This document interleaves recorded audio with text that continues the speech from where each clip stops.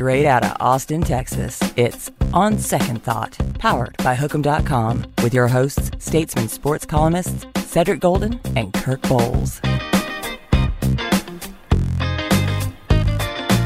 Often imitated, never duplicated.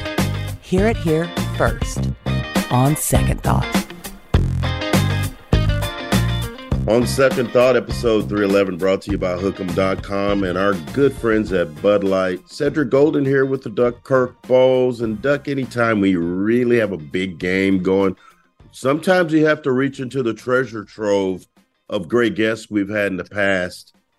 And Greg McElroy of ESPN has joined us. Now, before we get to Greg, I'm just giving you a little background. He's famous now on ESPN, but once upon a time, he was the quarterback at Alabama, and he was the guy that beat Texas in the BCS title game. And he did it all by himself, carrying bums like Mark Ingram and Trent Richardson and Julio Jones. I don't know how he came through that day, but Greg McElroy by himself led the Crimson Tide and pulled Nick Saban out of the throes of mediocrity to get a title. Greg, how are you today, man? Well, I'm glad y'all remember it the way I remember it. So that's good. We're on the same page there. So that's encouraging to know that we're starting off on the same page. Started the dynasty. That's what happened. So Greg, you were in Austin last week. You did the Kansas-Texas game. Saw them up close and personal. What were your firsthand impressions of the Longhorns? Well, the first thing, I think they're really, really good, Kirk. We talked about it a little before the game. I think it's an excellent team, excellent personnel. It's funny. It's like it just took people a long time to kind of warm up to the idea that they can really compete this year. And look, this is a prove-it business. This is not, it's not a business where you can go based on the roster, because if we went based on the roster, I mean, it'd be pretty easy to pick who was going to win the national championship every year. But if you really dove into the roster this year, I mean, it was as deep and as good as pretty much anyone, especially coming into the year. I mean, I'm looking back at it, and I remember in the preseason, I actually did on my own podcast that we put out today. We had kind of put our preseason top 25 together, and I had Texas at 7. And that was higher than what most people had them at. But a lot of people were killing me like, oh, not again. Here we go again with the Longhorns. But what's funny is I actually felt like I was conservative with where I put them, because I was looking at their roster in the preseason. I actually said this in my preseason evaluation of them. Like, if you look at their roster, okay, Georgia and Michigan probably have the best rosters right now based on returning production. But I'm telling you, Texas doesn't really take a back seat. So while I had them at 7, I should have had them in the top 3. And I kind of regret not taking that chance, because the roster obviously was ready. They're mature enough now to be able to handle the expectations. And I can't say I'm surprised with where they're at right now. Did I think they'd go to Tuscaloosa and win the way they won? No, I thought they could go to Tuscaloosa and win, but it wasn't going to look as convincing as it did. Because while we can look at Alabama and their own mistakes made in that game, Texas was far from flawless in that game and still won, which I think is the definition of a good team. I mean, did they have their A game that night? Probably not, and they still went on the road and got a convincing victory. So I think that's a sign of a team that can win it all. And obviously they're trending in that direction that they certainly can. It's just a matter of whether or not they will. I think I had them about 7 too, but Cedric was the doubter in the group, right, Sid? It depends on what you mean by doubt, sir. What was your record? What are we talking about here? What are we talking about here? What was your preseason record? 9-3, and proud of that 9-3, because I said that 10-2 was the floor. So as a guy that certainly does not, well, I guess maybe I do have some orange blood a little bit when it comes to the Longhorns. Like I did feel like 10-2 was kind of the floor. So which ones did you have them losing? Bama and who? K-State and all. Because of how K-State put it on them last year. What are we doing? Come on, man. Like, am I supposed to be the homer here? Like, what are we doing? That's one thing that they'll never call me here is a homer. Or Kirk, for that matter, until this year, where he's just, oh my God, we're we're taking them in for testing. But well, I remember. Hey, first of all, I'll say this: Ed, like we had Kirk on the radio show leading up to the Alabama-Texas game, and Kirk was basically like, "Oh, they might get killed." I mean, basically, I mean that was he was like totally prepared for like the bit. I mean, we came away with it like, golly, surely we don't think Texas has a better chance than he does, but he was like very, very gentlemanly about his assessment, and he was very coach-esque. He goes, well, we got to do this. He didn't say we, but he's like, they got to do this. They got to do this. They got to. He was like Coach Sark. Like you would think that they absolutely stunk up the joint in week 1 against Rice. Now we fast forward, Rice is pretty good. And it's like, but it was kind of funny though, because I remember thinking like, man, I feel like I'm gonna have to talk Kirk into this game being competitive, because he was like coach speak to the max about the things that they needed to improve on. And sure enough, it all came to light. He was doing the rat poison dance. That's what was going on. And to not bury the lead, he picked Texas win the game in the paper. It was a nervous pick, as you know, Sid. But you were right. Who cares how you were feeling? It's not about how you get to the finish line. It's about whether or not you did. Exactly, and you did there. There you go. And justified the means. And so, Greg, I am so intrigued. And for those who have been on Mars for the last week, Texas v. Oklahoma, 11 a.m. Saturday, the quarterback matchup, it's the first time Texas is really facing a guy. I mean, JT Daniels is the most nomadic quarterback in the country, and he's at Rice. And then the other guys were largely inexperienced guys. How do you break down this quarterback matchup between Dillon Gabriel and one Quinn Ewers going in? Well, I think they're actually they're very comparable in a lot of ways, and a lot of people won't necessarily look at it that way. But it's actually funny because we were talking to Sark last week leading up to the game. He goes, well, our program and Kansas program are kind of the same right now. And I was like, you know what I mean? Like, hang on, what do you wait, what? You seen and he goes, here's what I mean by that is that they took over. It took a year for people to buy in, and then they got incrementally better last year and improved. And now they're in year 3 and it's time for them to break through, which, you know what? I understand why he was drawing comparisons to that and drawing some parallels to that. As far as Quinn Ewers, Dillon Gabriel, I think they're very comparable. And you're going to say, hang on a second, one's 5'10", the other's 6'3". One, has played a million snaps of football at the college level. One hasn't. But I look at the fact that they are now in year 2 in their respective systems, and you're seeing the light really come on for both. The next level play that you're seeing from both. Quinn Ewers, everyone that's listening to this show has probably seen almost every snap of his this year. I've watched every snap. You see his comfort level within the system increasing drastically. And one area where I think you can really tell with a quarterback and his understanding is how quickly is he getting rid of the football.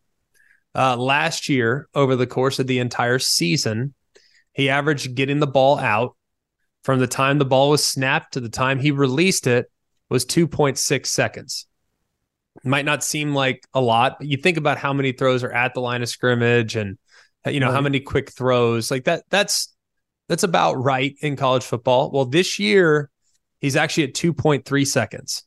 So same offense, but he's processing it about 10% faster than he did last year. And then he actually peaked this year against Baylor, where it was 2.19 seconds.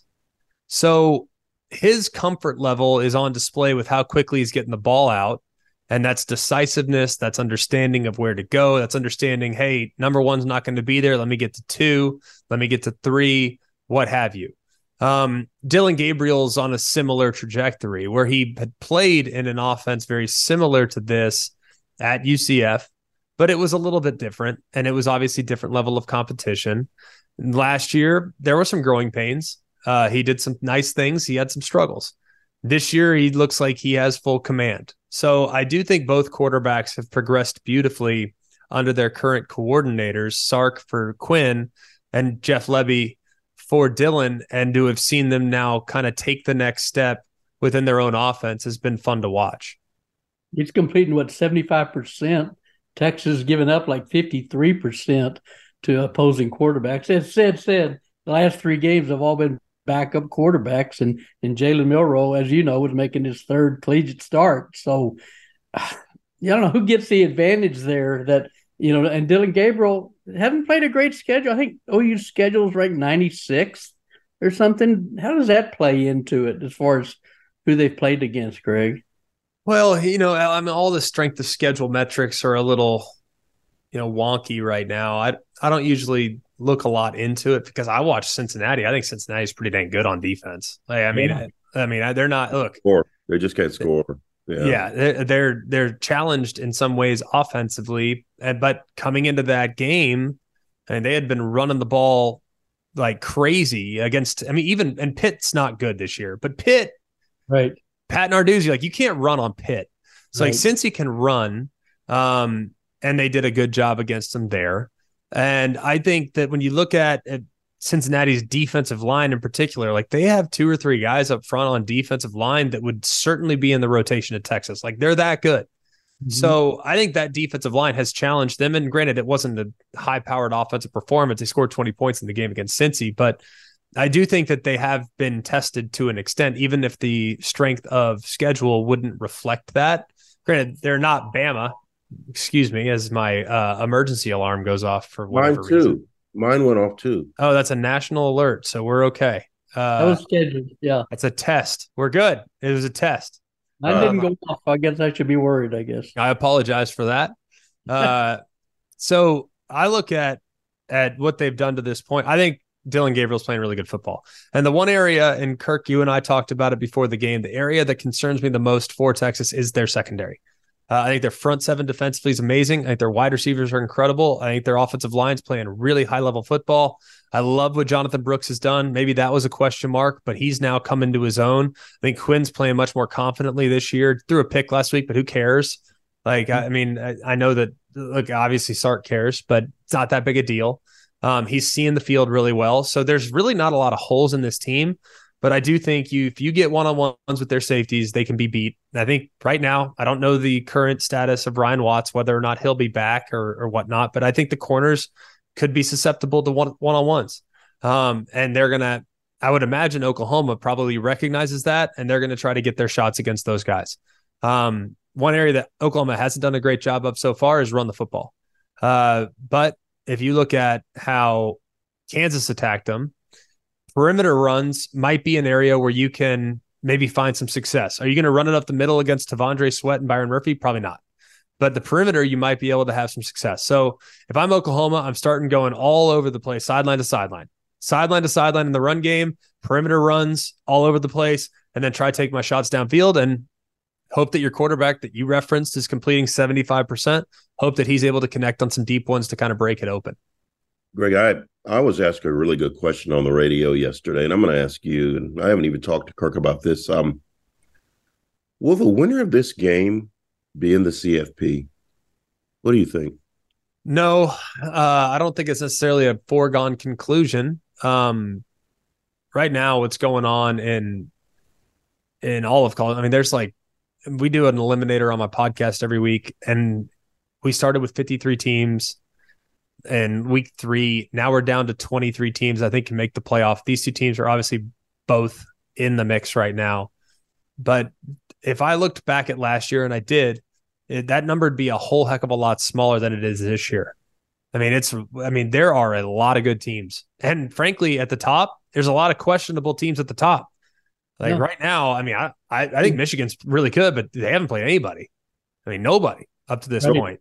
What about Ohio State by 19 over the Turtle? I mean, that's a mind-blowing point spread given their struggles offensively. Yeah, I mean, and they haven't really played their best game. They haven't played a 4-quarter game yet. They have played a 4-quarter game. They haven't put 60 minutes together. Granted, they found it in bunches a little bit, the big run against Notre Dame. I just think there's a lot of really, really good football teams. And I think every single team has a question mark. It's not like right now you can look at even Georgia, 2-time defending champ, and say, man, that team is a lock for the college football playoff. You can't say that right now. I think frankly, maybe they have their hands full this weekend. I don't think it's a great matchup for Kentucky.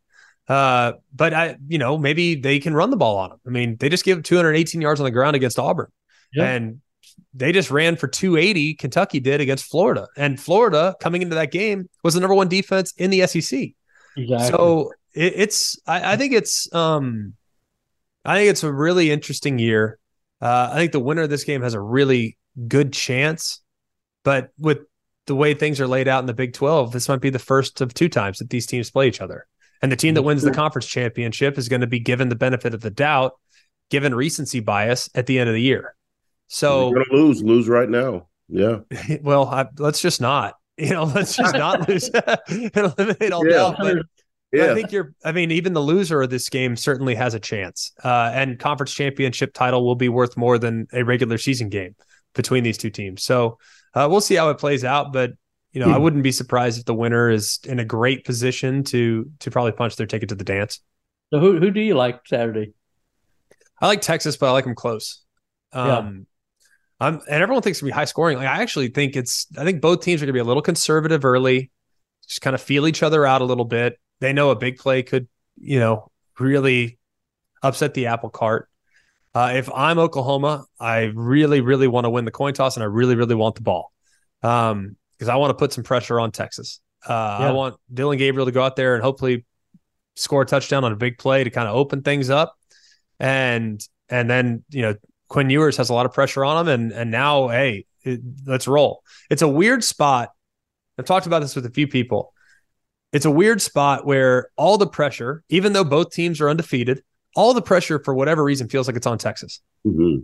Doesn't it? I mean, I feel like Oklahoma's kind of playing with house money. Yeah, it's coming off 6 and 7. I think exactly. You're right. But I mean, Texas come off 8 and 5. It's not like they're coming off of a national championship runner-up, but it feels like for a lot of reasons, Texas is the year that Texas has circled. And this is, if they come up short in this game, it's going to be, same old Texas. Like, it just feels like there's a lot of pressure on Texas in this game. Whereas with Oklahoma, it's like, man, let's just throw caution to the wind. Let's go get it. Yeah. So I don't love that spot for Texas. I think they hang on. I think they win, but I wouldn't be surprised if they don't play well. And I think the final score, I'm taking Texas 31, Oklahoma 27. I think it's going to be a good game and one that, wouldn't shock me if it becomes a little bit more high scoring than that. But I think it's going to be played a little bit close to the vest, and it's going to be a grinded out type of game for the Horns. Do you think Steve Sarkisian needs this more than Brent Venables? That's a good question, because I think Sark is in I think the oil money's real happy with Steve right now. I think we've talked about this with Sark too. I think Chris Del Conte has done an amazing job in being able to make sure that, he handles the presidential responsibilities that Mac Brown used to love, and Sark can just focus on ball. And that's taken a lot of the pressure off of Sark, and obviously the performance on the field. No one wants to mess with it now. And he already has his signature win going on the road to Alabama. This would be Brent Venables' signature win. So I think there's more pressure as far as the coaching staff. There's more pressure on Venables than there is on Sark at the moment. And real quick, I know you got to go. A&M, Alabama, Aggies got a chance? Oh, yeah. No, they match up really well. They have a great D-line, and Alabama's offensive line has been suspect of late. Tough place to play naturally. So, I think that game's going down to the wire, man. I mean, that thing's going to be a coin toss at the very end. It's going to be really close. Yeah, I do too. Greg McElroy, thank you so much for joining us. Always a pleasure to chop it up with you. He's going to be doing Georgia, Kentucky this weekend. We'll be thinking about you from the Cotton Bowl. Be well, my friend, and safe travels. Thanks, Greg. On second thought. Doug, great conversation. I mean, that kid is busy. He's busy this week, and for him to take some time out and chat it up with us like he has in the past, you can't put a price tag on getting good people to come visit with our podcast, and that's why we've been able to stick around for so long. Well, you're right. He's so knowledgeable, too. And, here he's doing the Kentucky-Georgia game, so he's got to pound the research on that game. And he was leaving our show literally to go on the SEC network. So we don't pay, and I know the SEC networks do. The SEC network pays. The mouse is putting money in his pocket. So for him to come hang out with us for free, we really appreciate the great Greg McElroy for doing that. Yeah, he's truly one of the very knowledgeable and one of the nicest guys in the business too. We've had him on several times, and hope all the listeners out there have enjoyed having him too. Anything he said pique your interest at all? Sid? Yeah.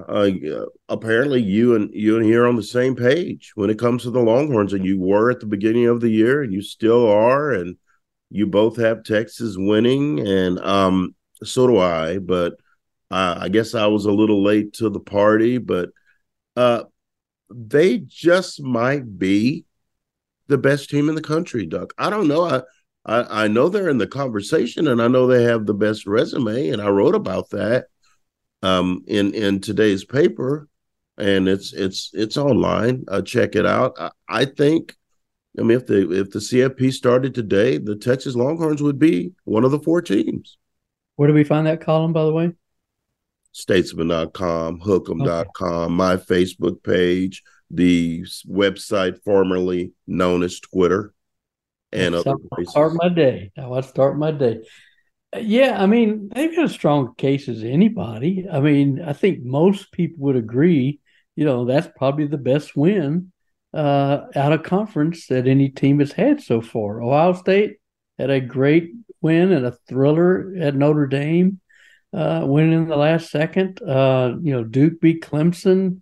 But yeah, that's as good a litmus test as any other college football team has had. And like Greg was saying, there's a bunch of good teams. I mean, Kentucky, the game he's got playing Georgia, they're ranked, I think, 17th. I don't know. They may be, I think Kentucky may be 20th.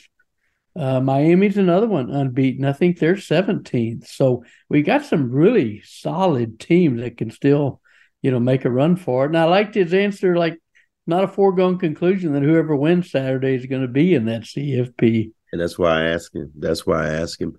And, I'm really curious to know. I was curious to know what the Texas contingent thought about possibly being the best football team in the country right now. Right. So what better way to figure it out than go straight to the head of the snake? I asked Steve Sarkisian, and this is what he said. That's for you guys to answer. I don't have a vote. I'm not in the coach's poll, so I don't have a vote. But some of you in this room do.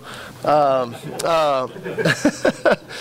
anyhow, I don't know. I don't know. I mean, obviously, it's flattering to some degree. The fact that the product that we're putting on the field is one that people appreciate the way that we're playing, and I think our players have earned the respect of some of that feel that way, and hopefully we can continue to do that. But there's a lot of football left this year. We haven't even hit the halfway point, and ultimately, like I've said all along, our goal is to be in Arlington December 3rd and try to win a Big 12 championship.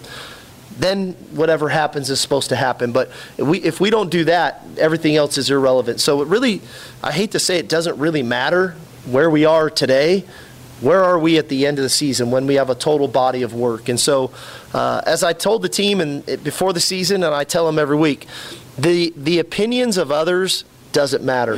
What we do does. And so we've got to go out every Saturday and play a brand and a style of football that not only makes us proud as coaches, makes them proud that they're doing it, and makes Longhorn Nation proud that the way we play is a brand and style of football that is one that we all appreciate because of the way our guys go about it. Ducky had a little smirk on his face when he said his body language was positive.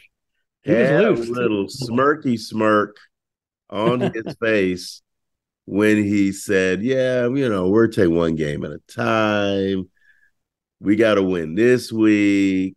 A lot of games left. A lot of games left. And outside opinions don't matter. But you know what?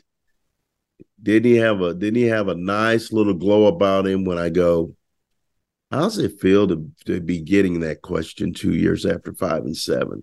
That's how far the program has come. Mm-hmm. So you got to give Steve Sarkisian his flowers because he's done a hell of a job to get this thing going the right direction. We've always had our doubts about him because he came in here as a guy who was 34 and 29 or what have you, That's not a great record for a guy that's getting the Texas job. And he's still, what is he now, Duck? He goes 5-7, 8-5. He's 18-2, And 18-12. He's 18-12. That's Yeah. nothing to write home about, but what he's doing right now is what matters most. He's bringing it right now in season 3, and the Longhorns are favored by almost a touchdown last I checked. I got him. I'm like Mr. McElroy. I got him winning a close one. I think they're going to win maybe by 9 or 10, but it's going to be a late score, but it's going to be close throughout. Yeah, you mentioned the record 18-12. You say it like that, and it's kind of +6 over 500. You look at Jimbo Fisher, and you saw his Aggies play in Jerry World last Saturday. He's 43-22, so he's on the 19+ side of the ledger, and people want to fire him, So, but it's all about trajectory and trending, and A&M can really affect its trajectory Saturday hosting Alabama, and I think they're going to beat Alabama. I really do. And then Texas is the same way. They're trending upward, and like Greg said, Oklahoma's really kind of flying under the radar, I think, for 2 reasons. 6-7 last year. Yeah. Haven't any high-profile opponents yet. So they're kind of, like he said, maybe they're playing with house money a little bit. But Sark knows what he's got, doesn't he? He knows he's got a good team, and he doesn't shy away from it. There's I don't know that Quinn is the head of the UT Snake. He's got to play pretty well for them to win, but if he's average, they can still win when he's average. And when have you ever been able to say that about a Texas team? Or if Vince Young didn't play well, and he was surrounded by NFL players. Yeah. He went 30-2. So what are we talking about here? He always played well. But, when Colt got hurt in 2009, that was it. Yeah, fell apart. That was it. Yeah, exactly.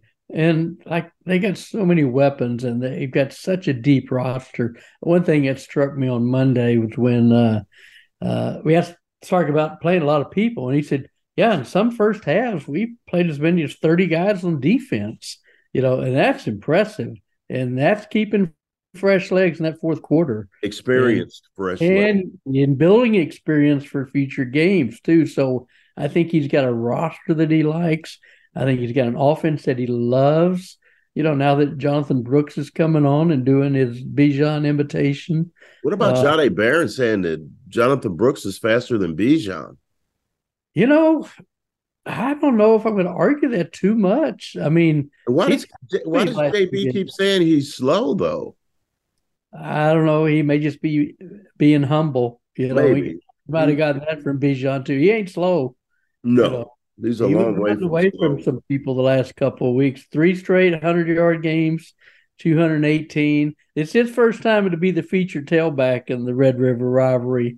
So let's see what he's got, because that's the thing. I think Texas has the advantage, and they're so much more balanced offensively than Oklahoma, whereas Oklahoma 9th in the Big 12 in rushing, 66th in the nation, no leading rusher, averaging more than 40 yards a game. That may be where they have the edge, because defenses always want to make the offense one-dimensional, and that's kind of the way OU's been so far this year. Yeah, and it's been a quarterback's game over the last few years, and when it used to be a running backs game. Oh, it used to be Adrian Peterson, a Cedric Benson, a Ricky Williams, a Damon Parker, Quentin Griffin. Yeah, Billy Sims. Be a running backs game, but it's been a while since a running back's just completely gone off. It's kind of Gray may have had a game a couple of years ago, but it's largely been about the quarterbacks, Doug. It's kind of mirrored the college football game today. It's all about the quarterbacks, and it's interesting what Greg said about the cornerbacks being susceptible. Safeties. He didn't say corners. He didn't say corners. Those corners are decent. No, good corners are pretty good. Jade is pretty good. The youngster Terrence Brooks, we'll see. Malik Muhammad, we'll see. But Yeah, no, he at said home. safeties. He said Right. safeties. That's different. And, Kansas burned them for a 58-yard on the post pattern there. We asked Jade about it. And he said, well, just miscommunication. I don't know if I don't know if that was Jaron Thompson or Keaton Crawford. I think it was Keaton It Crawford. was key. It was my Tyler Wright. They got Maybe toasted. he thought he was getting help or something. He got beat badly on that one. And that's one thing. They've given up some big plays. The Wyoming game, remember? Mhm. Whaley. Harrison Whaley, who would be leading the country in rushing if he'd played in one more game. He's averaging over 152 yards. He'd be leading by almost 20 yards a game, but he missed the first two games with injuries. So they've kind of been Guess what? He is him. who he is. He's good. Yeah. I'm not going to let stats determine if he's a man. He's a grown man.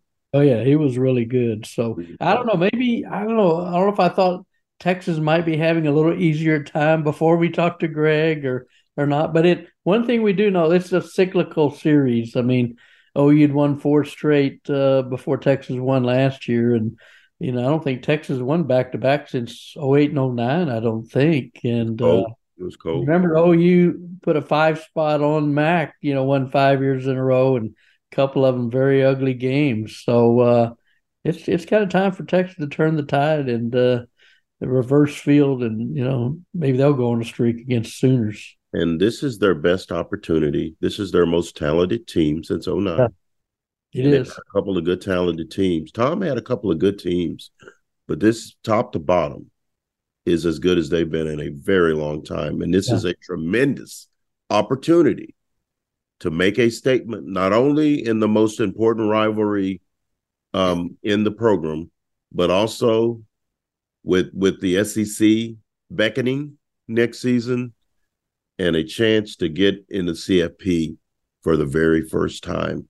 There's so much on the table here, and I know that Sark knows, CDC knows, the little general Kevin Eltife knows that this is what they brought him in here to do, win these kind of games. And he's got it going. I would hate to see him stub his toe here.